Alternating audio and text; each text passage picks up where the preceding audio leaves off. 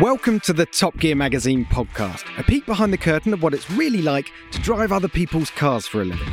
These are the stories behind the stories.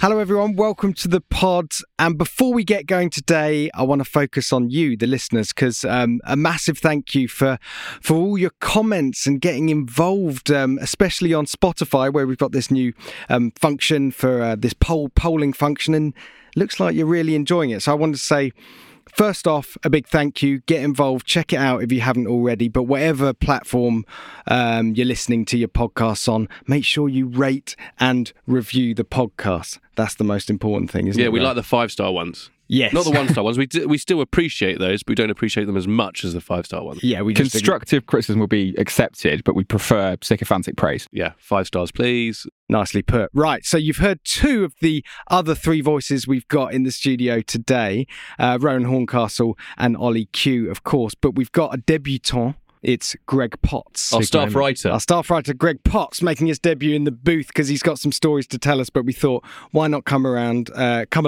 stick around for the entire pod and get to know him. He's a great guy. Thanks for having me. Actually, well, you can make your own mind up in about 40 minutes' time. Yeah, and for the people who are not aware of like magazine titles, staff writer, basically that means that's the role where you're flown all around the world and your relationships are tested and your social life is tested. As at the drop of a hat, Jack will say, "Oh, can you fly to Japan and write this story for us?" And you say yes. In fact, basically, we may have to just stop the pod halfway through. You've got your passport with you at all times, yes, yeah, I'm ready to go. It's like international rescue. At any minute, the swimming pool opens and he just flies off on a mission. Pen and notepad in hand. Cool. So this podcast this is the big one. This is the big issue pod. We're focusing on issue 372. I always say that with some trepidation. I think I've got it right. Issue 372. We'll get to that in a minute. But first, let's go around the table, find out what we've been up to. Ro, want to lead us off? I've been getting bunged up.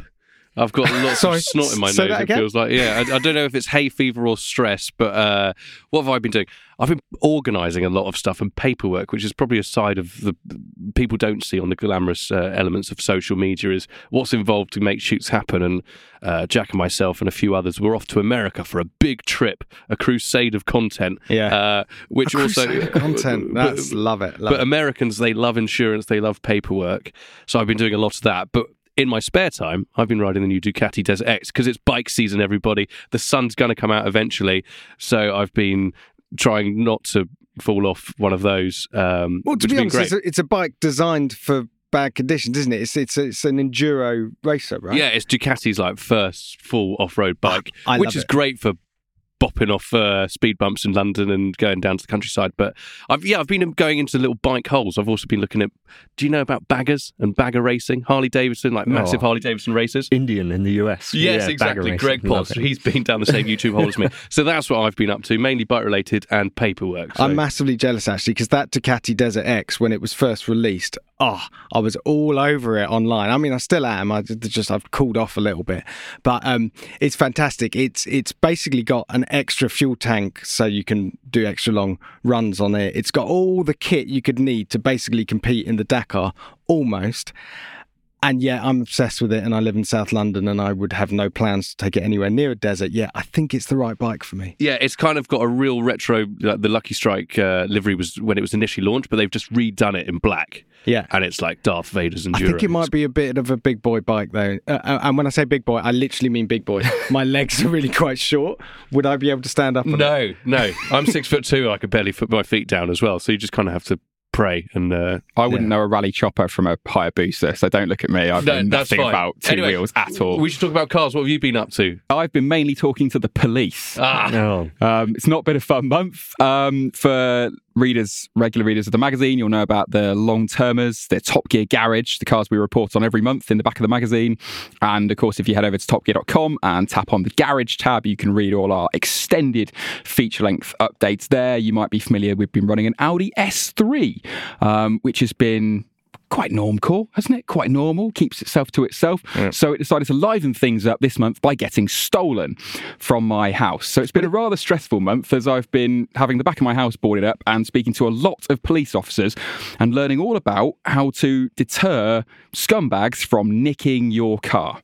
So was it a sort of heroic struggle? They came in the back door, you sort of ran at them, tussle on the kitchen floor. I'd love to see it's a, you should see the other guy moment. But no, I was out and someone climbed into the back garden, literally smashed my back door in and headed off with the keys, having climbed out the window. So, so it's been fascinating learning all about, what can you do? Should you get a burglar alarm? No, say the police, because, what do the listeners do? What do you do, guys, when you hear a burglar alarm going off? Do you, don your cape and run outside? Or do you just go, God, that's annoying, I wish they'd, and turn the radio up? But the car's been recovered, right? Okay, let's just cut to the happy ending. Yeah, we got the car back. But what I found fascinating, they nick it, drop it off under a bridge somewhere, wait for a certain amount of time to see if anyone claims it. If they don't, then it's on a ship to wherever it's going. Yeah, it's getting stripped, it's getting sold for parts and it's off. But luckily, this car, because Audi quite sensibly want to know what we're up to in the cars most of the time as well, it had a tracker on it. So by activating the tracker, even on a Saturday night, Lincolnshire police, God bless them, were able to ping where the car was and go and pick it up on a tow truck. So not a nice experience. As anyone out there, who has had intruders in your house or had stuff nicked will know, it feels pretty awful. You feel pretty violated, but a bit of a happy ending here. The good guys did win, got the car back. And if you want a load of tips on what is the best way to keep your house secure, what products work, what really doesn't, what should you do if you're worried about your car being stolen, head to topgear.com, go to garage, read the report and sneak peek, don't own an Audi because they are catnip. And how violated was the car? Did Mike and the boys have their way in the back seat? Mike and the boys having a go. No, just don't put a UV light on it. The car is unscathed apart from the, like in the roof, there's where you have the interior light and the SOS panel. So if you bin it, you hit that button and it calls, the cavalry for you. That panel is missing because they obviously thought, I bet if it has a tracker, it'll be in there. So someone somewhere, if you see a very reasonably priced Audi S3 interior light on eBay, give it back, it's mine. So what was the car? Do they know what it was used for? Was it used in a robbery or like something else? What was the purpose of nicking the car? Well, because if like Jack's saying, because they leave it in case it's recovered. If it hadn't been recovered in the next few days, then that's what the police are saying. An Audi S3, it's 4-wheel drive, it's fast, it's pretty practical. They've been reading the Top Gear garage reports and thinking this sounds like just a ticket for a cash point job. So that's what they'll do. It'll go and live a life of crime and then it will get sold off for parts. But they have to. The critical thing, once you've nicked it, I feel like I'm giving more tips on how to steal cars at the moment rather than how to stop it. But the critical thing is you need to make sure that it's not being followed. As the police say, that the car's not hot. I learned a lot of the lingo over this. If the car's still hot, once the trail's gone cold, then you're away with it. But that style of car is, hot BMW, small, to crims. I'm using the word hot now, but Golf R's went through a massive fashionable stage of being a neighbour of mine had one stolen a few years ago. Same thing. It was left 10 miles up the road and brought back a day or two later. It's just. Yeah, in the same as like in the 80s or the 90s, it was Fords, wasn't it? It was RSs and Cosworths, and that was the Joyrider generation. Now it's all these DSG, VAG, hot hatches. Unfortunately, you just can't have one anymore. Right, Greg, up to much? Yeah, have you been speaking to the police? You normally speak to them. Not this week. Yeah. Not this week. I've been driving some naturally aspirated V8 Lexuses. It's been Lexi. Proper throwback. Lexus. In what bodies? For business or pleasure? Yeah, just pleasure. It was the LC500, which is a fantastic looking car still on sale. Remember it, folks. Yeah, has anyone bought one? But they are absolutely fantastic. If you go into the feed and listen to the New York Auto Show podcast, yes, we walked past one. I just think, that does. Yeah, you had a moment. Fantastic car. Oh, is that in danger of being a car journalist's car? Because 100%. As soon as it came out. 100%. Everyone should buy these. They sell 3. Look at it. It's a lazy, naturally aspirated V8. Gorgeous to look at. How much? No, I'm not going to buy one. I'm just going to stand over here. It's perfect in green. We have to have green over tan. Exactly how it was. So, Greg, hang on. So, that's not a new car. Why have you been driving it? I've been doing updates for the Top Gear reviews online. So have Lexus actually updated it? They have. I drove the one before it was updated, and then they updated it. So essentially, we drove the one which is now off sale. But you can still buy one, which is very good. Updates for make model reviews online, also known as Greg's foolproof way of just booking in any car he wants, especially ones with V8. Well, that's the thing. As a staff writer, you need to get adept with and across all of the cars on sale. So that is a lucky part of his job. Very sensible. And then we had an RCF in too. We had an RCF to follow. Because I saw that in the car park. On sale. Yeah. And it had a brand new plate on it. And I saw it in the car park. I went, I'm having that tonight, please. Because it is just so rare to have a naturally aspirated V8. And I remember when that car was launched. And it looks tiny now. Compared to everything else, but it's got that very aggressive Lexus front grille on it, lots of shiny bits. But I was just interested in how that engine feels nowadays. It's super interesting, isn't it? Yeah, it's great fun. I mean, the gearbox feels old, but the engine is a proper masterpiece. And I was trying to think, I think we only get that and the Mustang as sort of under 100 grand naturally aspirated V8s on sale in the UK. And it's just such a two-stage V8 of being slightly sluggish at the low end. You have to get it going, which is just you're so used to. You're just so used to turbocharged low end torque. I love Greg's sort of affordable consumer advice there, where he's like, man of the people. There's only two cars. I'm talking under 100 grand. I'm talking in reality here, exactly, listeners. All right, let's get cracking because we got to get through the issue and talk about the big stories. And there's a lot of good stuff in this one. So the cover story is a new Alpine hot hatch. So the cover line is Return of the R5 Turbo, which is using a little bit of artistic licensing as it's not actually a Renault and it's definitely not turbocharged. But that's what Alpine are doing. They're just using artistic license with a whole car. Yeah. They're riffing off some old glories and, bringing it back for a new generation. Right? This is where brands go now. They're just separating their sporty bits to make them their own brand, because that's another way to just kind of cash in. So yeah, exactly. It's the same as Cupra and Seat. Abarth. Yeah. So I don't want to get too deep into this, but basically the new Renault 5 electric version of the Renault 5, that's going to be an affordable electric super mini. It's going to launch beginning of next year. This is the hot hatch version of that, which is going to be all branded up as an Alpine. It's really this is a concept that previews it, essentially. Yeah. So it's like they've had a go at the Renault Zoe, haven't they? They're sort of the new small electric Renault and gone, people didn't really go for that. So we'll do a futuristic one. Exactly. Yeah. We'll do a futuristic retro one and now a fast version of that. And whole story's in the new Mag. No, but it's quite interesting because only a few weeks ago I was doing that Renault 5 3E, the retro drifty one, which is basically the same powertrain. This one's got a single seat, 3-seat configuration, which is not what we expect. Yeah, you just forgot about that bit. No, we'll get to that. So it's got a central driving position, a la McLaren F1 T50 Speedtail, which, to be honest, is just a bonkers touch for the show car. Of course, that's not going to make production. But the car that Rowan mentions is that Turbo 3. But that was actually an original sort of Renault 5 shell in the centre, wasn't it? It's actually probably remoulded out of carbon fibre. No, it's just all the same proportions. Yeah. So when you get in it, you feel like you're in the old car. So that was a kind of rear-wheel drive drift monster which we drove. Go to YouTube, look at the video of the Renault Turbo 3E. Yeah, and Ivan Muller. Touring car legend. Yeah. He's had a few Muller fruit corners since. Yeah, he's felt their way since the 90s. But he's a man who can skid. He's a man who can skid. But big up Ivan Muller. Nice to hear that name again. So just quick straw poll.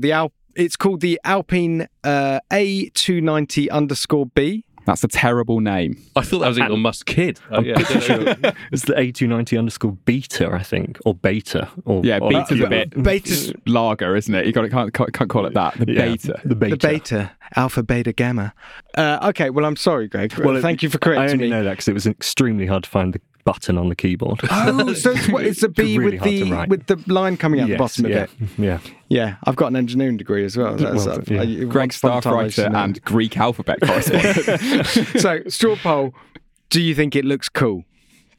Yes, I do. Especially from the rear, I think that's quite authentic. And we're in a really interesting position now with these kind of faster EV hot hatches because they're all coming. The 500 Abarth that we recently just saw was the kind of step into it, but there's a lot of synthesization because, have you seen the size of the speaker hanging off the bottom of that thing to make it sound all raughty? But that's the thing, they can look cool, but are they going to have character? How are they going to drive? That's what we've got to find out in the next year. So that's what will be interesting. But this one looks like, the design department's done their job. Over to you, engineering, is what you're saying. Yeah, and considering what we did with the Turbo 3E, and what that would do. Yeah. That was quite fun. Although I don't want to, we on your chips here, Ro, but I think if it uses the same platform as the electric Megane, that's front-wheel drive.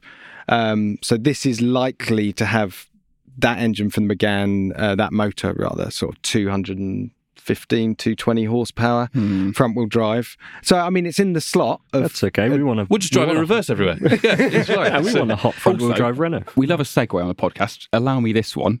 Speaking of electric hot hatches, another video you can go to the YouTube channel and check out. I went to the Arctic Circle and crashed Hyundai's Ioniq 5N prototype. Not terribly, but I did rip off a lot of the disguise. That was part of my cunning plan. I want to see what this thing looks like, so I'll just bin it into a snowbank and most of the tape came off. But yeah, this is, Jack, like you were saying, it's another way that they're going to try and reinterpret this. But we're not talking 200 or 250 horsepower, 600 brake horsepower. It is a very, very different kind of hot hatch. And 6 tons, probably? Well, the ice was cracking as I was going along. And £60,000 probably, or something. More than that, like 70. Yeah. But it's, drift mode. It's got a torque kick function, so you can basically clutch kick it. It is almost idiot-proof, I would say. Not quite, but it's getting there. But yeah, we are entering...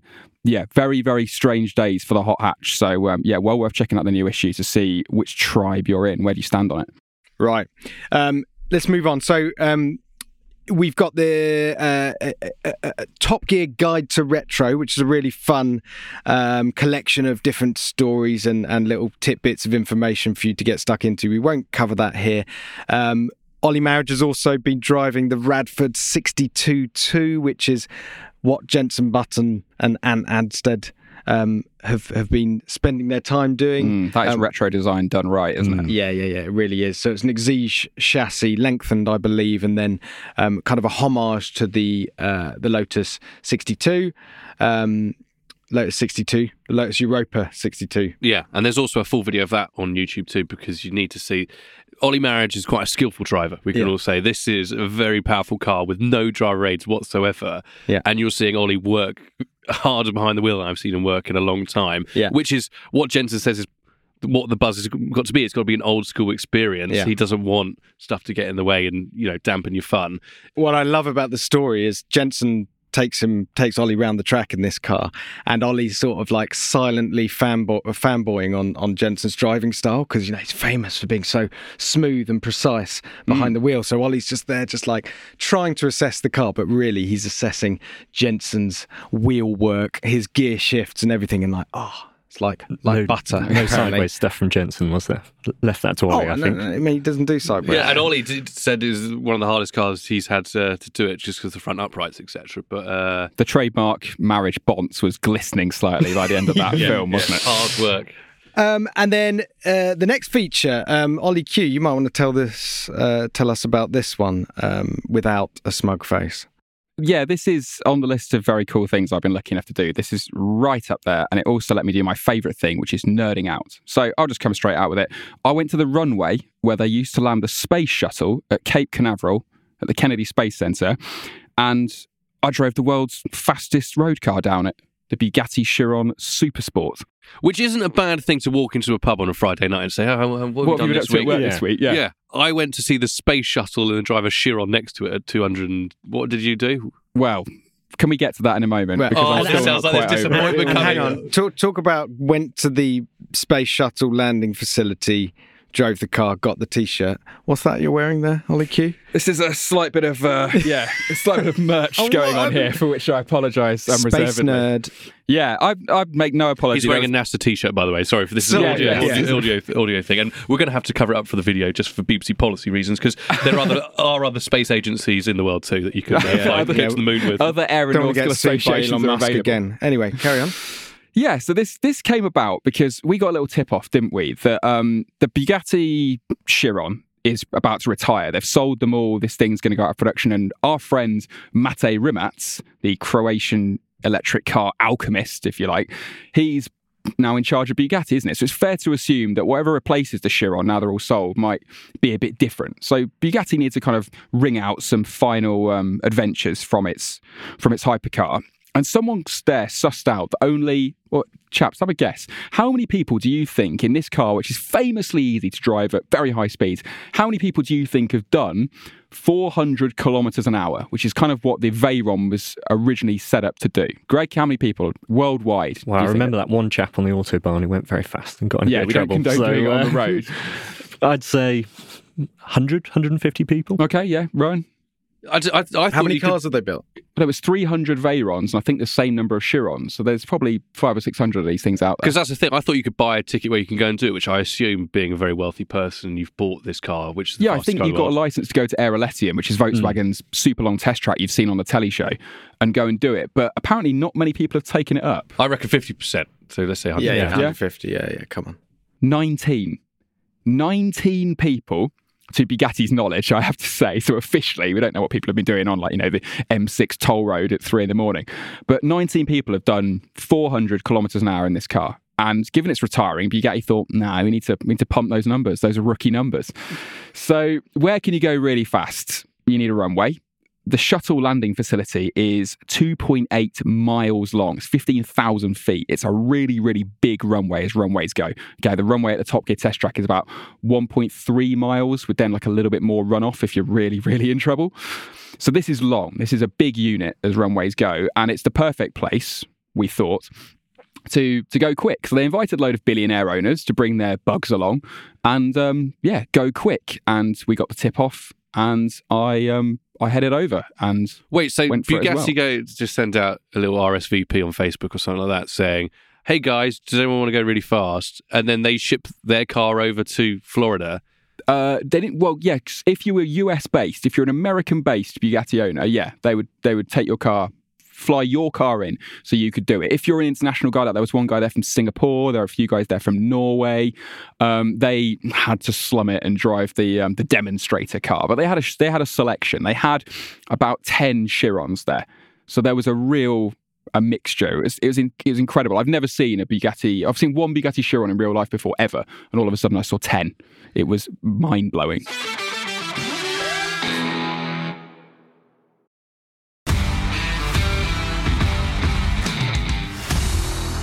So go on then. There was you donned your overalls. Yes, pair of brave pants. Had to wear Bugatti overalls. In all seriousness, though, this is because you're at a government facility. The amount of red tape makes the BBC look like the Wild West. Honestly, it was crazy. You had to wear a full face helmet because of the amount of flamingo-like birds that live nearby if they, decide to take off just as you're heading towards them. Is that flamingos? No. What's a flamingo-like bird? They're small and they're lanky and pink, but they're called spoonbills. They're a different thing. Oh. I thought we were nerding out about space, not birds. There's ornithology on the podcast. That's the whole thing. Step away from National Geographic. Haven't even got to the alligators yet. They said if you see a speed bump on the runway, there's 5,000 alligators that live in the swamp next to where they built the runway. So that's a hazard. I remember that Coden's Talk about egg. snap oversteer. Yeah, exactly. But I remember that Coden's egg testing video, which was like a Regera hit a speed bump at what speed and just jumped. That's one hell of a viral clip we could have got there of hitting an alligator at 250 miles an hour. Yeah. So you have to wear the full safety garb, got suited and booted, and you think, this sounds pretty simple, doesn't it? Just drive fast car in straight line. Boy, it was not simple. So you had to go and do 2 practice runs. This sounds like there's excuses coming, readers.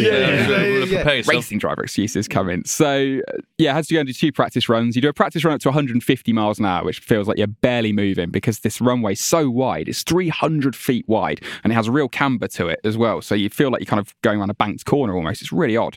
150 just to check that you know how to drive, basically. That was past that test. Good. Then I've never driven anything up to 200. Fastest I'd ever been before that day was 189 miles an hour in a R8 at Le Mans. Just waltzed up to 200, right? It was accelerating so fast at this point that when I saw 200 on the speedo and lifted off. In the time it took me to lift off, the car went up to 211 miles an hour. I think we forget just how quick a Chiron Super Sport is. 211, the magic number. That's what we did on the Autobahn. Oh, when you drove a Chiron Sport with Andy Wallace. Yeah, to the Nürburgring. Oh, that's a video worth checking out. If you want to see, I'm going to big you up here, Jack. If you want to see the finest save ever caught in pixels, look for a Top Gear Chiron Supersport at the Nürburgring video, because that was full-on squeaky bum time, wasn't it, Mr. Ricks? It was very, very, very squeaky, but I don't want to relive it now. Sorry for bringing my that up. He's gone adrenal white. gland has only just recovered. Yeah, if you're not watching the video stream, Jack's colour's drained from his face. So do 200, that's fine. That makes you respect the braking distances, because they are quite lengthy.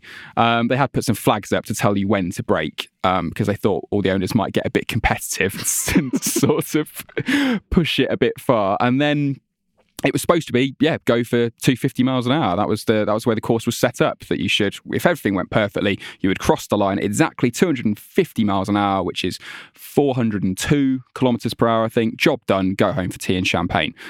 Then the heavens opened, because it's Florida, and Florida is, as it turns out, a terrible place to build a runway for landing spacecraft. There's not only alligators and big birds, not Sesame Street ones, but pink ones. There's also like typhoons and hurricanes and mad weather and thunderstorms, and it's just insane weather. So we had the runway flooded, had to come back the following day. When we came back the following day, loads of owners coming in on private planes, and where do you think they wanted to land? So all of a sudden, the runway... That's cool. They got to land in their private planes on the shuttle landing facility. Yeah, which is where I'm supposed to be driving the car. Forget about you. That is, exactly. That's and then you go to Disneyland afterwards, Disney World, whatever. That's not far up the road as well. Yeah. Oh, what a day. So, anyway, life. Keep going. I'll wait to get to this disappointing number that you're going to get. Yeah, look, so we finally got to do it, and it was you'll see from the video that we're working on now, and will be out hopefully pretty soon, that it was a very much like landing the shuttle. It was a one-shot deal. I was doing loads of research into how the shuttle used to come into land there, and it wasn't like, a plane coming into land at Heathrow, where if, it's a bit windy, what's that guy who films Big planes? Jet TV. Big Jet TV, coming in, going, go on, son. No, it's not like that. If you get it wrong on the shuttle landing, the thing's a glider. It's unpowered. Once the landing gear comes out, there's no way of putting it back up, because that would have added hydraulics, which add weight. So if you get it wrong, the shuttle was having a really bad day. The pilot's nickname for it?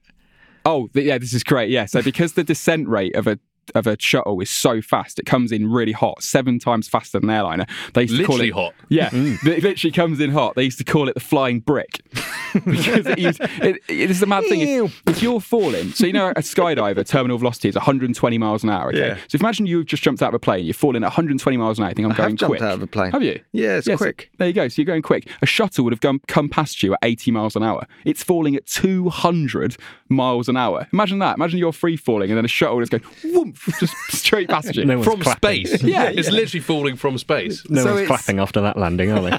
Yeah. And the only person, that Felix Baumgartner, who's probably been in this position where he's had a race falling out of a plane against a space definitely spill your Bloody Mary at those speeds, wouldn't you? If you're and your nuts, compliment your nuts, yeah. Yeah, so the thing, even when it touched down, even once it shaved off as much speed as it could with these big loops, it was still doing 225 miles an hour when it touched down. Okay, that's 100 miles an hour faster than an airliner touches down. But was it faster than Ollie Q went in the Bugatti Chiron? Right, so here's my claim to fame. I've been down the shuttle landing facility runway faster than a space shuttle has, because it touched down at 225. I did 401 kilometres an hour, which is 249 and a bit miles an hour. Oh, what which isn't 250. What happened? Did you fall asleep? It was very hot, and I didn't get maximum power. Leave me alone. So you can't. The air wasn't dense enough. You can't make maximum power when it's warm. It basically, once it was about 28 degrees ambient temperature. Thanks for your sympathetic tone, Greg. I knew it was nice to have you on. And because once apparently it's over like 20 degrees ambient, you're just not going to quite get maximum power. Which you've got 1,600 horsepower, so you wouldn't think that a few horsepower matter. But when you're trying to push that amount of air out the way, it really matters. I remember hearing Andy Wallace, our good friends, talk about trying to do 300 in it, and it's that same sort of thing that you have to get every atmospheric condition just right.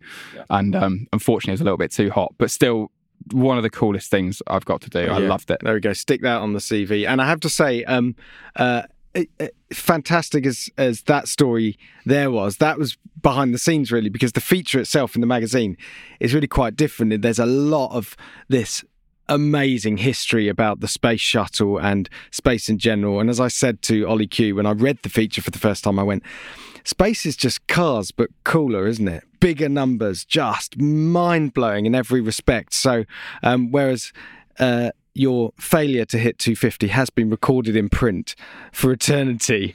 There's also it's just such a fascinating read. Just a quick one. It's annoying that the Chirons going into retirement because it is the coolest car for facts. You must have walked away this from this experience with a good Bugatti Chiron fact. There's got to be something about cost, tyres, power.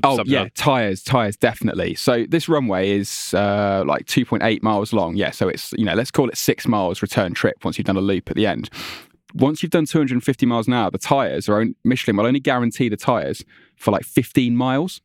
So you do a practice run at 150 and back, 200 and back, 250 and back, change tyres, okay? So you've got to change the tyres basically every 15, 18 miles, whatever it is. And the tyres will appear unworn. Yeah. They're just not guaranteed because of the G-force. They've been subjected to 5,300 G, which is just, exactly. You can't wrap your head around that. So they have to change the tyres each time. And each one, Bugatti getting the tyres at cost, remember, not having to pay for any kind of markup, £13,000. That is a very, very expensive day out. Wait, so just to go 250 miles an hour, your bill from Quick Fit will be... it's 13 grand for the tyres, and then your fitting, your balancing, probably about round it up to 20, just to be on the safe side. Get a free cup of tea from the machine in the waiting room, though. So you got to factor that all in. An amazing vehicle, though. I do respect it enormously. Fantastic. Well, it's your turn now to be unsympathetic to Greg, or however you want to be to him, because Greg, you went off jet setting to South Africa, but you were on a sort of humanitarian, actually wasn't a humanitarian mission, you were on a mission to save the world, really. Basically, it was very serious work. Yeah, we went to South Africa. Essentially the new Volkswagen Amarok is built in the Ford Ranger factory in South Africa, in Pretoria. So we said, what can we do with it in its home market? What can we do? We can go and save the Rhinos. Save the Rhinos. Top Gear saving the Rhinos. Doing our bit of good for the planet. Now, I should just say, this is how an acorn of an idea. This began we have our editorial get-togethers, our idea meetings, and we say, Amarok's built in South Africa. Oh, we should go and drive it out there. There's a new one. What should we do? Oh, what about some rhino conservation? Greg then has to hit the phones and do what? Who'd you call to go and help the rhinos? Well, we knew the car was going to be in Cape Town for us, and we'd have a week to basically find some rhinos. So I basically went, where's Cape Town? Where's the nearest game reserves that have rhinos? 4 hours east of Cape Town is Gondwana, which is a private reserve just outside Mossel Bay. And they handily have a very, very strong anti-poaching unit, and they use all this tech, and they have a real focus on anti-rhino poaching. Yeah. So the tech you mentioned, there's a picture of it in the feature. It looks like Tinder for rhinos. Basically, yes. It's like each rhino has a sort of profile, name, what it's up to, what it likes. It's actually an app that was developed for the World Cup in South Africa in 2010. And it was a security app at the time. Don't ask me what they used it for. They wouldn't tell us. But basically, a lot of the game reserves in South Africa now use it as a rhino tracking app. So they have all of their details. Every time they see them, they will log it in the app, and that will keep a sort of map of where their rhinos are in the reserve and what condition they're in. And how big a problem is this? Like, is rhino poaching like a really, really major issue? It's a massive problem, especially in South Africa and the surrounding countries. Essentially, it's huge business. Rhino horn is worth more than gold or cocaine in sort of weight per kilogram. So the people that are trading that sort of stuff are also trading rhino horn. I did notice you're wearing a really nice new kind of ivory necklace there, Greg. Yeah. Where'd you get that this up while I was out there. That was a joke, everybody. Again, it's an audio platform. But, so we should just say that people are trying to kill rhinos for their horns, because they've got some completely erroneous belief that it brings eternal life in medicine. Yeah. Well, the main thing in a rhino horn is keratin, and that is your fingernails. So, if you want to make a lot of money, chew your fingernails. Yeah, there is no reason to it. It's an old myth that rhino horn is used. Well, it is used in medicine, but it's an old myth benefit that whatsoever. Has benefits. Yeah. So as a result, there's now basically a paramilitary force who you went and embedded yourself with to protect these amazing creatures from evil people. Well, that was what I was going to ask, actually. What does rhino preservation entail? Because in my head, as you said, paramilitary force just marching around endless plains with machine guns just looking for poachers, but it's probably a bit more sophisticated than that. Yeah, that's what I had imagined. I had imagined that we would be out with sort of live ammunition head-to-head with poachers. Which we want in the back of the Amarok. That's what we wanted. We want a shot with men with guns in the back of an Amarok and then a Rhino. It was quite a lot more techie than that, I have to say. And also, off the back of Q's feature, which was a lot of jeopardy, and Willie hit 250 miles an hour. He didn't. No.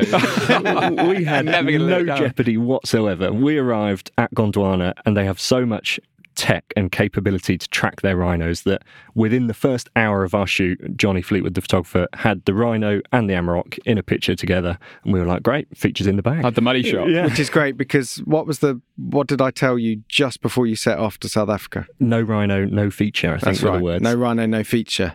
So I roll. I said, I want that car next to a Rhino. I don't remember that Bob Marley lyric. No Rhino, no feature. That's the management we get before we head off to do these life-threatening features. If you don't come back with a great big, African legend of an animal you in did the actually camera, send us not printing it on the group WhatsApp a sort of phone shot of the back of Johnny's camera, wasn't it? Saying, we've got it. Yeah. Look, show that to Jack. We've got the Rhino next to a car, and then the good work could begin because you knew that the feature was secure. Well, that was excellent. So we had it in the bag, and we'd seen the rhinos, and then we could go off and see the tech. So we did the radio tracking with the guys in the back of the Amarok with the antenna up and everything you see on wildlife programs on telly. And you're close. There's a few. I'm looking at the feature now in front of me. The car is parked right near them. What is the danger real? Would they charge you? The guys in the anti-poaching unit know these rhinos so well that they know basically it's as soon as the tail goes up, you've got to get out of there or stay completely still. Swipe left. Yeah. So they know them so well that you're not really in danger. But I was wary of giving VW the Amarok back with a hole in the side. But on that note, so pickup trucks, they're huge business in South Africa. Backies, they're called over there, aren't they? Backie. Big market, and you need them. And I assume the planes that you were surveying, you required the abilities of a four-wheel drive Amarok. Absolutely is. This new Amarok, the Amarok's always been the slightly posher pickup truck in the range. I know Mercedes came along with the X-Class, which was a Navara, and then went away. But this one looks super smart, doesn't it? And how has it evolved, and how was it to drive? Yeah, so as of a new deal, it's now a Ford Ranger underneath, so it's very, very similar to a Ranger. It even has the same screen inside. They like this cross-pollination, don't they? In the pickup market. But it is still a posh pickup. We had the Panamericana edition, which is the off-roady one. So big tyres, bright beige paintwork, I think they call it, and locking diffs, selectable four-wheel drive, all of that. So it's still the real deal. So it's still the real deal. It didn't get stuck. It didn't feel like you'd basically taken like a Nissan Qashqai to the bush. No, and I absolutely loved it. Proper 3-litre V6 diesel, brawny. It was, a fantastic thing. And what did your new colleagues think of it? Did they think, this would work for us, or did they think it was a bit too posh and glitzy? They thought it was very posh. It was so what were they driving? They were driving a Ranger. They actually had a Hilux, which was in for repair, which never happened. What? Oh my God! Yeah. Wow, the world stopped. The world stopped spinning on that day. They did say that they preferred the Toyota to their Ranger, but it was in for repair. Yeah. Oh, the world's first ever Hilux that's gone wrong in any way. But these are one of those features where it's so brilliant to tell another story using a car that there's so much more going on, and it just shows the access that a car can give you. And what a great cause, really. And Rhinos are just cool. And I think fair play to Greg, because we've just said, I was brave and took risks trying to go fast on a runway, but Greg literally went to a kind of lawless game reserve where there's guys going around with AK-47s and animals that could charge you, and went and took some absolutely gorgeous pictures. So props to Johnny for the pictures. It's well worth picking up. If you're into your wildlife, it's not just rhinos. There's elephants here. There's a cheetah. Yeah, and then there's a sign saying beware of the lions, but you clearly didn't find any. That is as close to the lions as we got. Yeah, you can use Google Images to see some lions if you would like to. All right, fantastic stuff. So the other feature that's in this issue is an exclusive passenger ride in the new Gordon Murray T50, but that was so much fun and there's so much detail to that story that we're actually going to give that a whole separate podcast to itself, which should be live as we speak. Either way, check out the feed and make sure you listen to that. There's also a big triple test, another Ollie Marriage feature when he was last in America, Corvette Z06. It's brilliantly done, actually, because the Z06 is all about its engine. It's got this super high revving, naturally aspirated V8, which is very European in its character rather than the big sort of grumbly, talky American V8. Little flat plane crank number. Sounds more Italian than American. They benchmarked the Ferrari 458 and it doesn't come, benchmarks don't come much higher than that. Exactly. So Ollie actually got a Ferrari 458, which they don't have on press fleets anymore. So I think he borrowed one off a dealer. It was the proper Florida dentist spec. Yeah. It had chrome wheels, which you just don't see on European Ferraris, which is fantastic. And also a Porsche 911 GT3, which is the benchmark for the hardcore sort of supercar class. So it's another spectacular feature that you need to check out. Proper grudge match, that one. Yeah. Pick your side. Yeah. Engine debate. Yeah, I won't give away the result, but that Z06 sounds like a hell of a thing, doesn't it? Yeah. Hell of a thing, if you can get over the way it looks. Which I can't. Okay. Sorry, Americans. All right, so that's probably enough from the issue. Wait, no, come on. Let's just talk about the retro story, because it is cool. If you're into your Japanese... how could I forget? So this is Mark Riccioni, who was in Japan recently, and... succeeded where lots and lots of journalists and influencers have failed in getting access to a very secretive man who basically has one of the biggest Subaru collections in the world. He calls it Fuji Heavy Disease that he has. He's totally obsessed with Subarus. Has to have one. It was originally Imprezas that he collected, and then he sold a load of those off, kept the good ones, and then started collecting the wider kind of Subaru portfolio.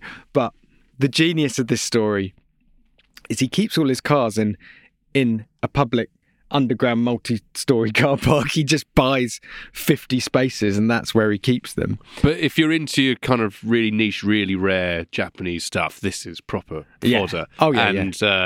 It's insane collector personified, which is absolutely brilliant. And you just have to clap your hands to this man. And you want to know his master stroke?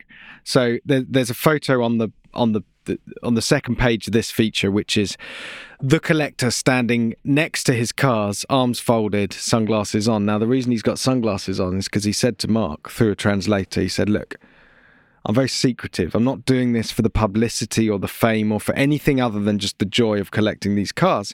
But if you would like a photo of me, then I want to make sure that my identity is disguised. So hang on a minute. Puts on his sunglasses. Right, off you go. And they're proper 1990s spec, like speed dealers, as they would say in Australia. We laugh, but that worked for Clark Kent. No one says that he was Superman. They weren't even sunglasses. They were clear prescription glasses. Anyway, so make sure you check that out as well. Fantastic story. Should we have a quiz? Do you fancy it? Should we indoctrinate Greg into the way of the quiz? I'll give it a go. Are you ready to have every fibre of your brain tested and teased? Yes, I am. Well, after you were both so rude about my failure to do 250 miles an hour, I feel like Greg might have a good shout at this quiz. So what are we doing? 249.6. That's enough. I'll just stop accelerating at that point. That means you're doing a football pitch every second. Right? If I'd left it a second longer, I'd been in the Atlantic Ocean. Honestly, right, go on then. Non-astronauts. So this... What's your random collection of 9 things? I started thinking about what's the most amount of money you can pay for the leased car. And I went down a rabbit hole of Top Gear's top 9 most expensive small cars. What's the maddest amount of money that you could spend either now, currently, today, or in the past for a teeny tiny car? And since you're sat next to me, Jack, and you've had the least time to think about it, I think you should go first. So, right. Here we go. Now I have to clarify everything. All the listeners have got it, but Jack's looking for a technicality. What class is small? Not big. Not big. Interpret it, right. So there's a car I remember. It's a while ago. It was a Mini. I think it was a collaboration between Mini and Rolls-Royce, where they basically took a Mini and gave it and got Rolls-Royce to trim out the interior. It's called a Mini Goodwood, I believe. Cost, I think it was in the order of 50, 60k or something for a Mini with a lot of soft leather inside it, if I recall. Jack, you're straight off the mark with a correct answer. You are talking about, well, it was a Mini That's how it's done, Greg. That's how it's done. It was a Mini with some good wood. It was the Mini inspired by good wood. They weren't actually allowed to put Rolls-Royce on it. I think that, Rolls-Royce would have got a bit snotty about that. But it didn't have a flying lady on the front. But yeah, you're exactly right. Walnut trim, actual polished walnut, lovely plush Rolls-Royce leather.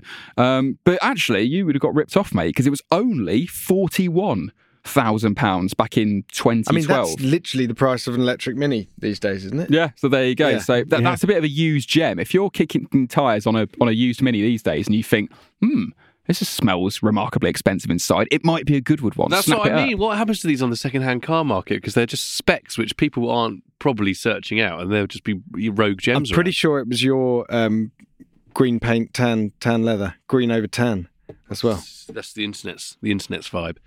Right, is it me up next, or is Greg going to have a shot? No, I'm going to let Greg have more thinking time. Rowan, you go. Well, there was quite an iconic when things were getting small, when everyone was chasing CO2. Remember Aston Martin's Signet? Who can't forget that? The Toyota IQ that's been rebadged and retrimmed to be all Aston Martin-y. I think that was about 50 grand 10 years ago.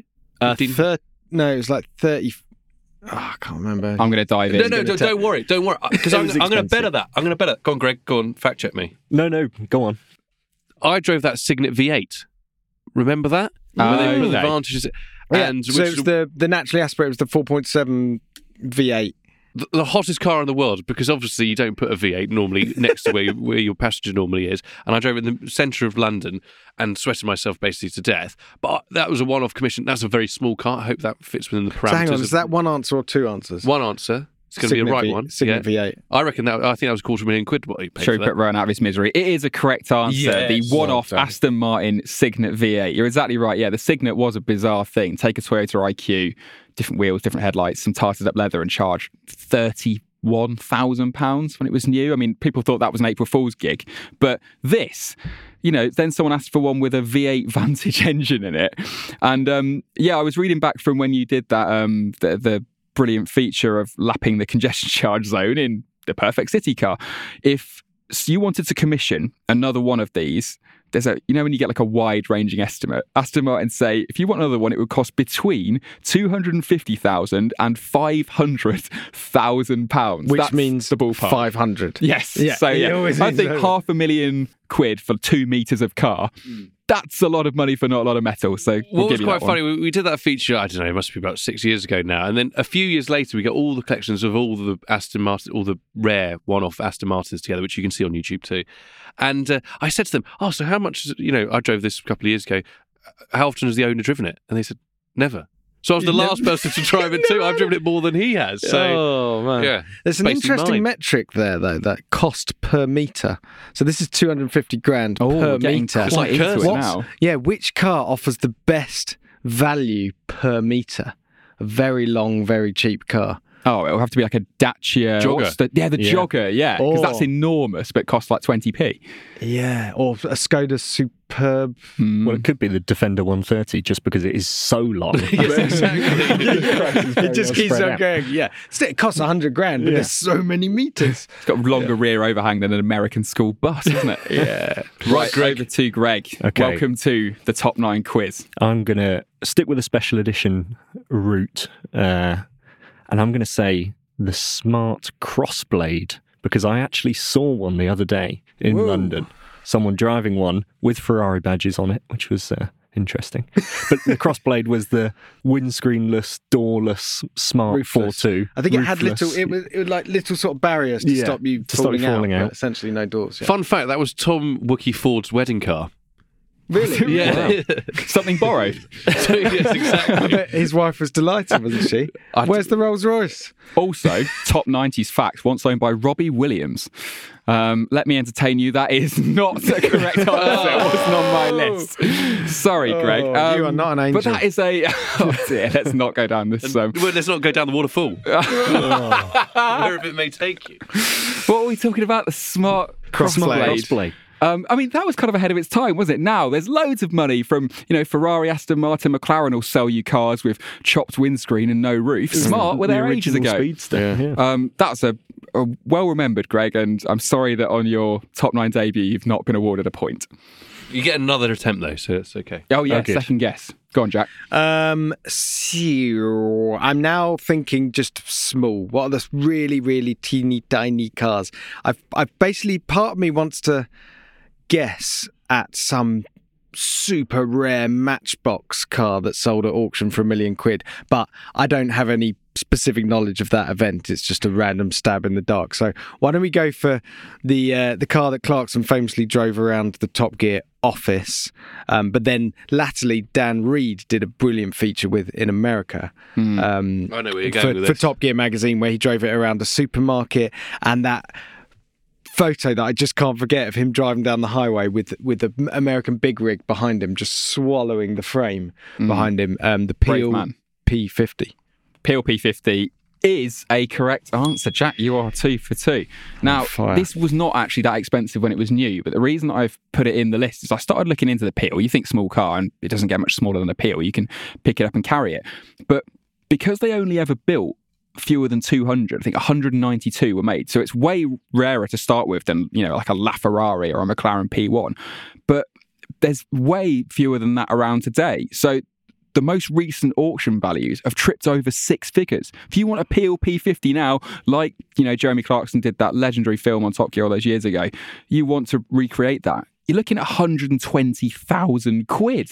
I mean, that's about as small as cars get, and you're talking like big money now. That would not do well in our price per metre game. Absolutely not. I think I might be the overall winner. Another funny feature that we did one of those is Ollie Marriage and I went to the Isle of Man with one. It was put in the back of a van, and we had to borrow it from a museum because they were going up in value, and it cost a fortune to insure for basically what is a Matchbox. Where it failed to start as soon as we got to the Isle of Man. So we didn't know what to do. We'd taken it all the way there, and we had to drive it, and we had to get it going. But we had to wait for a mechanic. We thought, let's not waste time. The Isle of Man's famous for its mountain, where all the motorways down the hill. So we took it to the top of the hill. We put Ollie in it, and then we threw him off, and we had the tracking car in front, and then he just had to stay on the brakes because he had no engine braking or nothing. Yeah. He was just on the brakes. Have you seen the front tyres and the size of the wheels of a P50? So it basically like a little Tykes car. No, it has like mountain bike, like brake discs. Yeah. And then we sent him all the way down the mountain. I've never smelt brakes quite like it. And he had a complete brake failure at the end, and he said it's the most terrifying experience because it has one-to-one steering, and he just had to keep going. But we've got a fantastic tracking shot of it looking like it's doing 1,000 miles an hour down the Isle of Man mountain. Lovely. But, if you do want kooky car, if you want to relive what Rowan just said, and you haven't got 120 grand, like everything, the Peel P50 has now been electro resto modded, so you can actually buy electrified versions of it built under license that are around sort of 12-15 grand, I think. So there you go. Top tip. Go and buy an electric P50. Hang on, just buy an electric one, rip out the batteries, put the engine back in. Put a chainsaw engine in. 120 grand. There's a business opportunity here. Let's move on. Probably only a couple of double A's. Right, next guess. Right, next guess. So, probably one of the most popular, aside from the many small cars, and no matter how rich you are, some people like small cars to have in their city. The Fiat 500, there's been loads of special editions, and I don't know which one is more expensive, but there was that. Was it 695 Tributo Ferrari one, which I know was about 10-15 years ago, which was 40 odd grand. The Biposto. Then there's the Biposto with the silly dogleg dog box thing, where I think it was like 15 grand just for the gearbox. So I don't know which is more expensive, but there's got to be an expensive. You've got to pick one. I have to accept one answer. Let's think about Ferrari licensing, etc. Let's go down the Ferrari route, because I know that they were about 40 That was grand. a good decision, Rowan. That's the correct answer. You're exactly right. There are a lot of Fiat 500 versions I could have chosen. The Biposto, as you say, was the more expensive one with, Biposto, 2 seats, I think that means, isn't it? And the silly gearbox. But yeah, the 695 Tributo Ferrari painted Rosso Corsa had paddle shift gearbox, and there was 150 that came to the UK. They sold them all for £37,500. And like you say, this is well over a decade ago. And yet, do you know how many Ferrari badges it had on it? Not one. Really? Wasn't allowed to have any Ferrari actual badges on it. Had the Scuderia stripes, had the right colour, but only Scorpion badges, no prancing horses. Again, do people care in the second-hand car market now? Are they still holding their value? There's probably some with L plates on now, aren't there? Yeah, we'll have to see. Or they've gone up in value. Right, now, Greg, I don't want to put any pressure on you on your top 9 debut, but the other 2 gents have both got 2 correct answers. What? So to save face, you need to be getting one of these right. Okay, well, I'm going to stick with the Ferrari theme, something that does actually have Ferrari badges on it, which is the little car company's little Testarossa J that you, Ollie Q, set a Fiorano lap record in. I can save some face. I haven't done 250 miles an hour, but I am the electric lap record holder at Fiorano. Check out the video on YouTube. £90,000, I think. £100,000, it's expensive. It is, as we know, small. It ticks all the criteria. So, Greg, it's not on the list. Incorrect answer. Greg, what you'll discover with these top 9s is we will come up with, all my guesses are brilliant. Of course. But they're not always on the list because regular listeners will know that Jack is currently lying, so we'll interrupt him and say, Greg, that is a perfectly legitimate answer that I forgot when compiling this. But if you want to see what else is on there, including the smarts that did appear, head over to topgear.com or just Google Top Gear's top 9 really expensive small cars. Yeah, so sorry about that, Greg. Nice first effort, but you're up against 2 grizzled old pros here at that game. Okay, I'll improve next time. Yeah, exactly. There's bit of revision. Good attitude. Pick yourself up off the floor, dust yourself off, and go again. That's our Greg. All right, so we'll wrap it up there.